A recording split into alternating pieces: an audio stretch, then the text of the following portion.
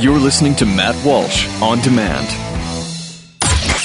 Pure Opelka with Mike Opelka. She started getting questions about the server, which she turned over because she knew there was going to be a court order demanding it be handed over. And it looks a lot better if you say, well, here it is. And then we find out it was in the bathroom of a tech company in Colorado. In the bathroom? The secret server was in the bathroom? Pure Opelka. Saturdays, 8 to 9 a.m. Eastern on the Blaze Radio Network.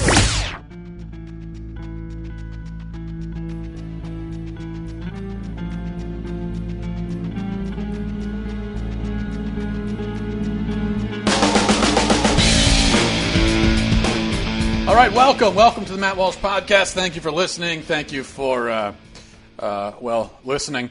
Now, I don't usually discuss politics on this podcast or in general, really. And it's not that politics aren't important. It's just that they are symptomatic. So I'd rather talk about the causes than the symptoms. You know, what I mean is the culture drives politics, not the other way around. The culture is the issue, the problem, potentially the solution. So a lot of people, a lot of conservatives, conservative talk hosts, pundits, so on, they spend almost all of their time on politics. They spent, 7 years now, almost exclusively talking about Obama. And before that, 8 years almost exclusively defending George Bush. I mean, and where has it gotten us? What has it achieved, all of this intense focus only on politics? See, liberals, they get it. Liberals get it. I'll give them that. They get it. They understand the culture. They know that's where the battles are fought. That's where the battles are won. They understand this. They concentrate intently on it. A great example of this dynamic, just one example. There are millions of examples, but this is just one. So back a couple of weeks ago with the Target thing. Target, the store Target, they were going gender neutral, saying they want to be more progressive about gender and so on. Well, I wrote something about it, more about gender neutrality than about Target. I just wrote about the concept of gender, defending the fact that men and women are different and defending gender roles, so-called. But a lot of conservatives, some of my readers, they said, well, what does it matter? Why are you talking about this? It's not important. Talk about the presidential race or whatever. That's what's important. Meanwhile, liberals churned out volumes of think pieces explaining why Target's gender-neutral aisles are a victory. They celebrated it. They used the opportunity to spread their message about gender fluidity. They used the opportunity to explain that gender is a social construct. Yada, yada, yada. And you didn't. If you read the comments under some of these reams of articles that were written about gender, I didn't really see any liberals saying, well, why are you talking about this? It's not important. Let's talk about something else. Because they're smart, not about the issue itself. I don't think they're smart about the issues. But they're smart, they're insightful to see the importance of the issues. They know that. They know that presidents are just people. Politicians are just people.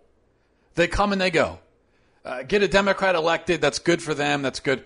But what's better, change the way people think.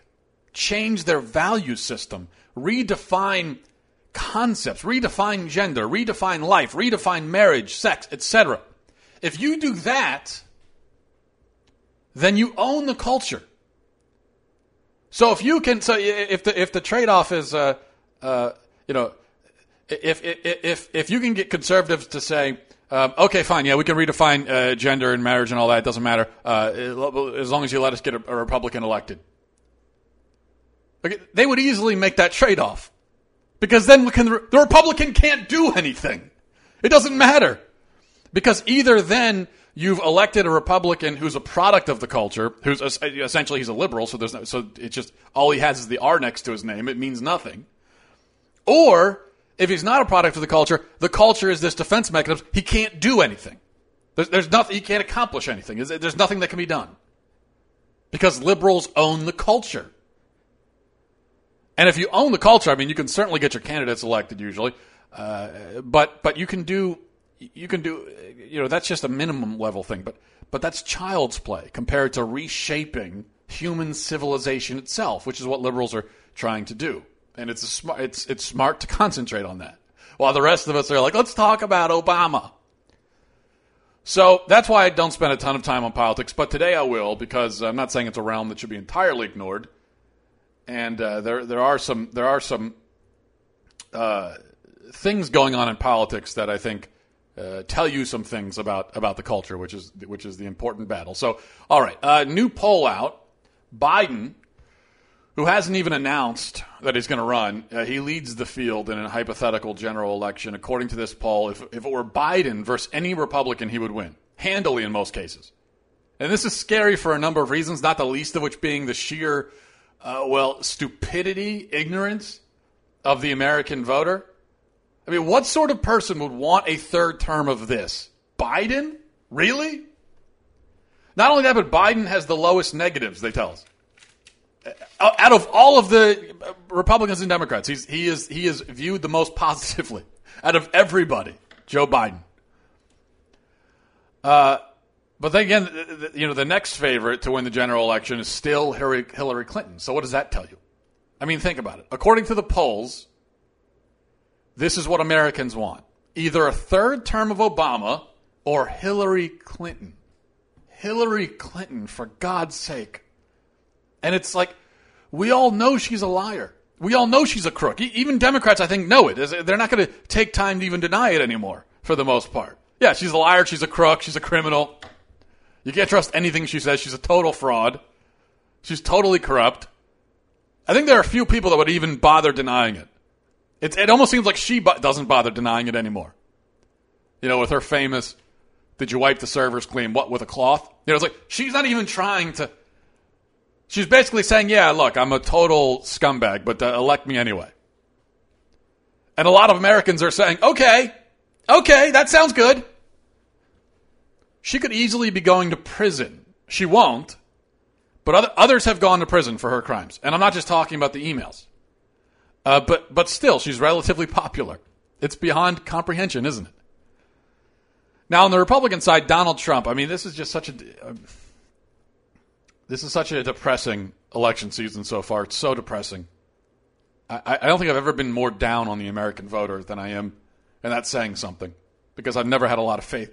I was born in 1986, so you think of all the presidential elections that I've consciously been aware of. I have no people in my generation, we have no reason to have any faith in the American voter.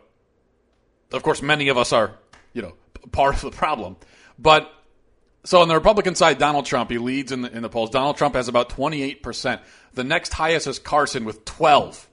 Ted Cruz has 7. Only 7 points compared to 28. And Republican voters have been clamoring for ages for a true conservative, a smart, unafraid, principled, constitutional conservative. And finally we get him in Ted Cruz. And what happens? He gets 7% in the polls. 7%! What is the matter with you freaking Republicans? Now, I'm not a fan, okay? I don't become a fan of a politician. I'm not a fan of a politician. But I am a Ted Cruz supporter. I support him rationally because, like I said, he is finally the answer to what we've been desperately requesting for so long.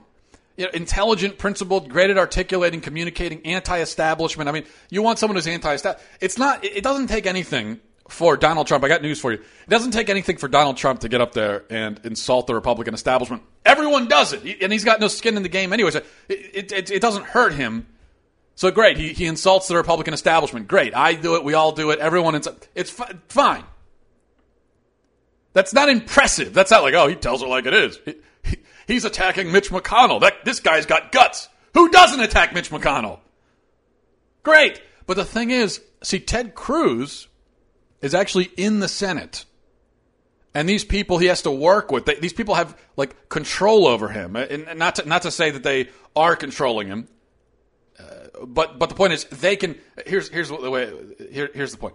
They can punish him for speaking out. They can try to make him hurt. They can do things to him. So he's actually taking a risk. But Ted Cruz will get up on the floor of the Senate, as he did after the Planned Parenthood. After Mitch McConnell blocked Republicans from putting a defund Planned Parenthood amendment onto a bill, and Mitch McConnell blocked it. And then he said, "Oh, we're not going to attach it to this bill. We're going to make our own bill to defund Planned Parenthood," which was sure to be voted down, and it was. And even if it wasn't voted down, which it definitely was going to be, and it was, but even if by some crazy miracle it wasn't voted down, it just would have been vetoed by Obama. But in any case, so Mitch McConnell's playing games, like a lot of the Republican establishment. He's playing games. He's trying to manipulate us. He has no interest in defunding Planned Parenthood. A lot of these Republicans don't. They've had plenty of chances. I mean, they had, the Republicans owned the White House and the Congress for several years recently, and they didn't do anything about Planned Parenthood. So Ted Cruz gets up on the floor of the Senate and calls his own leadership liars. Now, this is what I'm saying. Someone who's a pundit, someone who outside of that circle, someone like me or you or certainly Donald Trump, it's nothing for us to call the Republican leadership liars. I'll do it all the time. No big deal. What are they going to do to me? What are they going to do to Donald Trump? Nothing. But with Ted Cruz, he's actually taking a risk. He is in the Senate, on the floor, calling his own leadership liars. That is dramatic. I mean, that doesn't happen. That doesn't happen. And this guy's doing it. So you want someone who's anti-establishment. Then take someone who's actually had to go toe-to-toe with them, which Ted Cruz has done. And he's been great on this Planned Parenthood issue. He's been great. And a number of the other Republican candidates have been great on it as well. Bobby Jindal, Perry, been great on the Planned Parenthood thing. But anyway, so what's the problem? Okay, so we finally get it, and not just him. I mean, in past elections, most conservatives would have killed to have a Scott Walker, a Rand Paul, even a Jindal, Ben Carson, whatever. They'd kill to have even one of these guys in the race. And they're all in it now. And what do? We go to Donald Trump. Donald freaking Trump. The man doesn't even pretend to be a conservative. He doesn't even pretend. And yet we go to him. We have maybe the best GOP field in decades, and we go to him. We're about to squander it all on Donald Trump. Dear God. Dear Lord. And this is what frustrated me, because if this was, the 2008 election, I'd be less frustrated. We end up with John McCain as the nominee. And frankly, I hated John McCain as the nominee. I think he's a corrupt politician. I think he's a liar. I think he has dishonored himself in his political career. He's a career politician. I mean, the guy, the guy is a parasite as a politician. Same for Lindsey Graham and a lot of these guys. John Boehner, really. I'm a Christian, so I try not to hate people, but I detest what they stand for. I detest it. So John McCain's the guy in 2008, and frankly, I'm not. I have no confidence that if he had been elected, it would have been necessarily better for the country. We were at a point where it was McCain versus Obama, and we were screwed either way. Because Obama's been a disaster. If McCain had gotten in there, he'd be a disaster as well. The guy's a liberal on most things. Not to mention, he probably would have got us into a we'd be in World War III with Russia right now, because the guy's a neocon, warhawk lunatic. So, my point is, if this was 2008 and Donald Trump jumps in there, then I wouldn't be excited about him, but I would say, well, what does it matter? I'd be like everyone else, like a lot of other people. I'd say, well, I might as well just sit back and enjoy it, because we're going to hell in a handbasket anyway, and there's nothing that can stop it, politically speaking. So who cares? Donald Trump jumps in there when it's John McCain is the front runner. Fine. You know what? Might as well. But that's not the case this year, and that's what frustrates me so much. That's not the case. There are 17 Republicans in the field, and a good number of them are worthless. And there's way too many of them. But there are several who would be very good, solid candidates. They've been solid conservatives. They've been very principled. They are not established. We keep hearing, well, Donald Trump is not in the establishment. A lot of these guys aren't in this. The establishment hates Ted Cruz. They hate Rand Paul. Hate Scott Walker. Hate these guys. These guys are all anti-establishment. Are you kidding me? They're not part of the establishment. Since when did Ted Cruz and Rand Paul become part of the establishment, for God's sake? And so they're all there. And what do? We go to Donald Trump. And I think the mistake stems from a problem. The problem, it's a problem that seems to be, getting worse recently. We've seen it manifest itself at numerous times in the last few years. And it always goes like this. Some person comes along and says like one thing that conservatives agree with. And next thing you know, he or she is being hailed as the right-wing messiah. And all who oppose the new savior must hand over their conservative membership cards. Be cast out. Cast out. Because they have not bowed before the new savior. And it doesn't matter if this savior is dishonest, frivolous, obnoxious, fraudulent, inarticulate, embarrassing, shallow, hollow. It doesn't matter. Liberal, it doesn't matter. All they have to do is vaguely plagiarize something conservative pundits and politicians have already said a million times since Sunday, and their status as right-wing folk hero is cemented. And this is what has happened with Donald Trump. And it really all started with the one. He gave that speech when he announced his candidacy. And if you remember, it seems so long ago, but it was only like a couple of months ago that he announced his candidacy. And leading up to that, he was just like a sideshow, and everyone was very few people were really talking about him as a serious candidate. Most of the people that support him now at the time were like supporting Ted Cruz or somebody like that.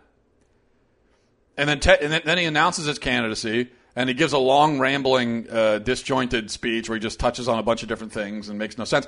But in the midst of it, he says one thing about immigration, one thing about Mexicans, and he's attacked for it.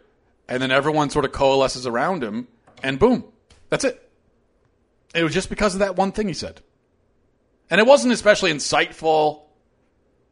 They called Mexicans rapists. That's the whole. Do you understand? That's the whole reason. That really is the whole. If he had not done that, and it wasn't like he did it on. I would almost give him credit if he's so manipulative and smart that he said it on purpose because he knew it would go. No, he was just throwing a bunch of things. He was just saying a bunch of different things, and it was just this one thing that liberals latched onto, and then a lot of conservatives coalesced around him, and boom, there he is.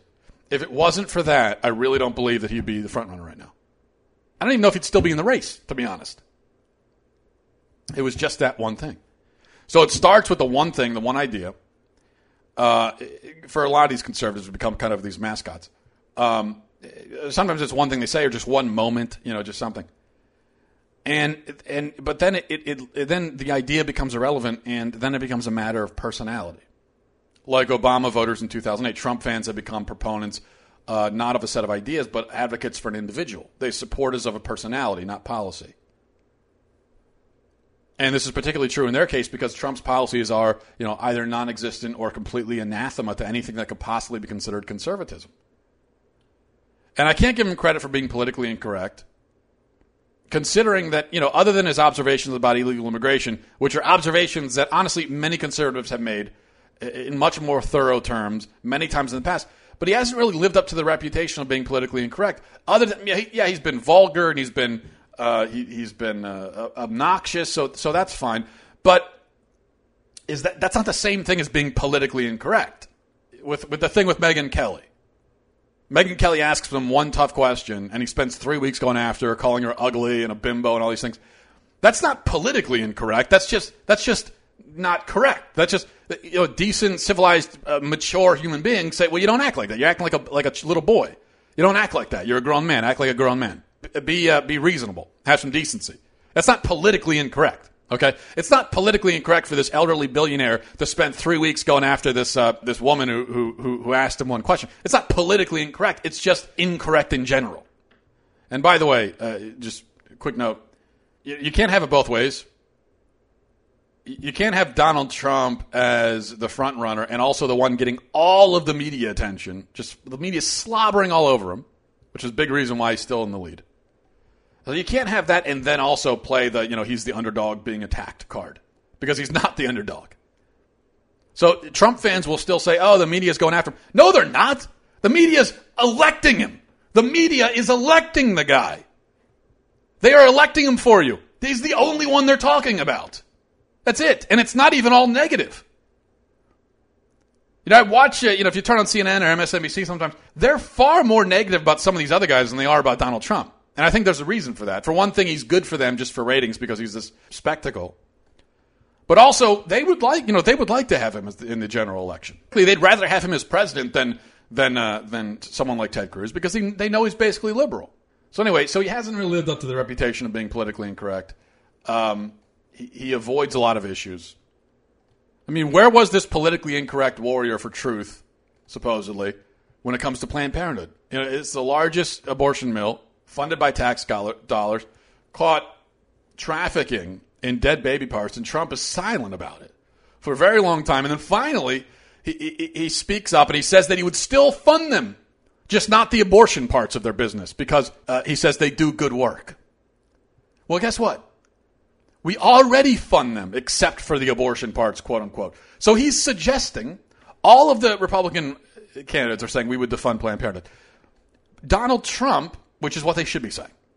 Okay, Planned Parenthood kills 300,000 babies a year, and now we know that they're breaking federal laws, selling baby parts. And so all the Republicans at least are saying, yeah, we'll defund them. Donald Trump is saying, I won't defund them. I'm going to keep money going to them. He's suggesting we keep the status quo. Because what he's saying, we'll fund them except for the abortion parts, that's already what we're doing. Don't you get it? But guess what? Money is fungible. So if you give them $500 million for one part of their operation, you've also funded the other part. Because that's how money works. If you need to buy two things, but you only have $10 and you need $20, if I give you the other 10 but specify only use my 10 for the one thing and not the other, I have directly helped you buy both, obviously. So either Donald Trump doesn't understand this basic point about finances, which would be concerning, or he's being dishonest, which is more likely and also more concerning. This is why I don't understand in particular why he's getting so much support among Christian conservatives. I mean, I think his support is primarily from really not even Republicans or conservatives at all, but just sort of, people that are certainly not religious, more moderate. But anecdotally, I've noticed that he has plenty of fans in the religious right as well, and I don't get it. Okay, he said that we'll keep the status quo in Planned Parenthood. He's been pro-choice, even he was pro partial birth abortion for almost his entire life. He says he's for traditional marriage, but who believes him? He's been married 3 times, for God's sakes. He says, and this is a quote, he says that he doesn't need to involve God in forgiveness. He doesn't ask God for forgiveness. Yesterday he was asked to name his favorite Bible verse. He couldn't even name one. He can't name a Bible verse. The guy's probably never even opened a Bible in his life. He displays really no character or integrity, none of the values that the religious right says it wants. And there are many problems beyond his comments about women and so on. But really, it's embarrassing to see so many Christians defending that sort of thing. So he checks none of the boxes that Christian conservatives expect every other politician to check. And I've respected this. I mean, I would consider myself Christian conservative, obviously. And Christian conservatives we've been very unrelenting, right? We've said, not going to compromise on these issues. And if a politician doesn't check all the boxes, we say, well, good riddance. But then Donald Trump comes along and checks none of them. And still, he gets a lot of support from conservative Christians. It just makes no sense. He wrote a book back in 2000 where he talks about the need for assault weapons bans, illegal abortion, socialized medicine, higher taxes. He openly endorsed socialized medicine in the debate a few weeks ago. Could you have imagined this even just a couple of years ago when Obamacare was the big issue that everyone was talking about? Could you imagine?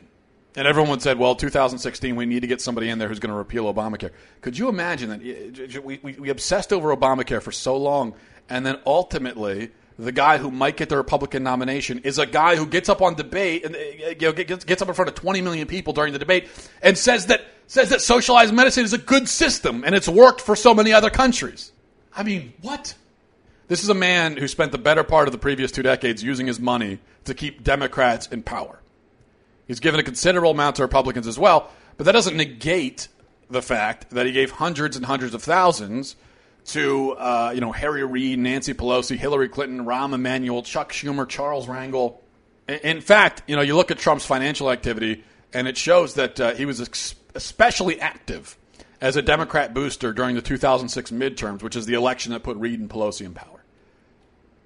And these are also, by the way, open borders people. So he hasn't done anything to help the border. He's actually made it worse by putting these people in power. So, all right, he's a draft-dodging, twice-divorced reality star who supports gun control, abortion, and corporate welfare, who donates to Democrats, gives money hands over fist to the Clinton Foundation, is friends with Hillary Clinton, has worked tirelessly for many years to keep the worst sorts of liberals in office, and all of that is going on. And what do we say in response? Well, okay, but at least he's still rich. And sure, he's rich. He has a lot of money. Good for him.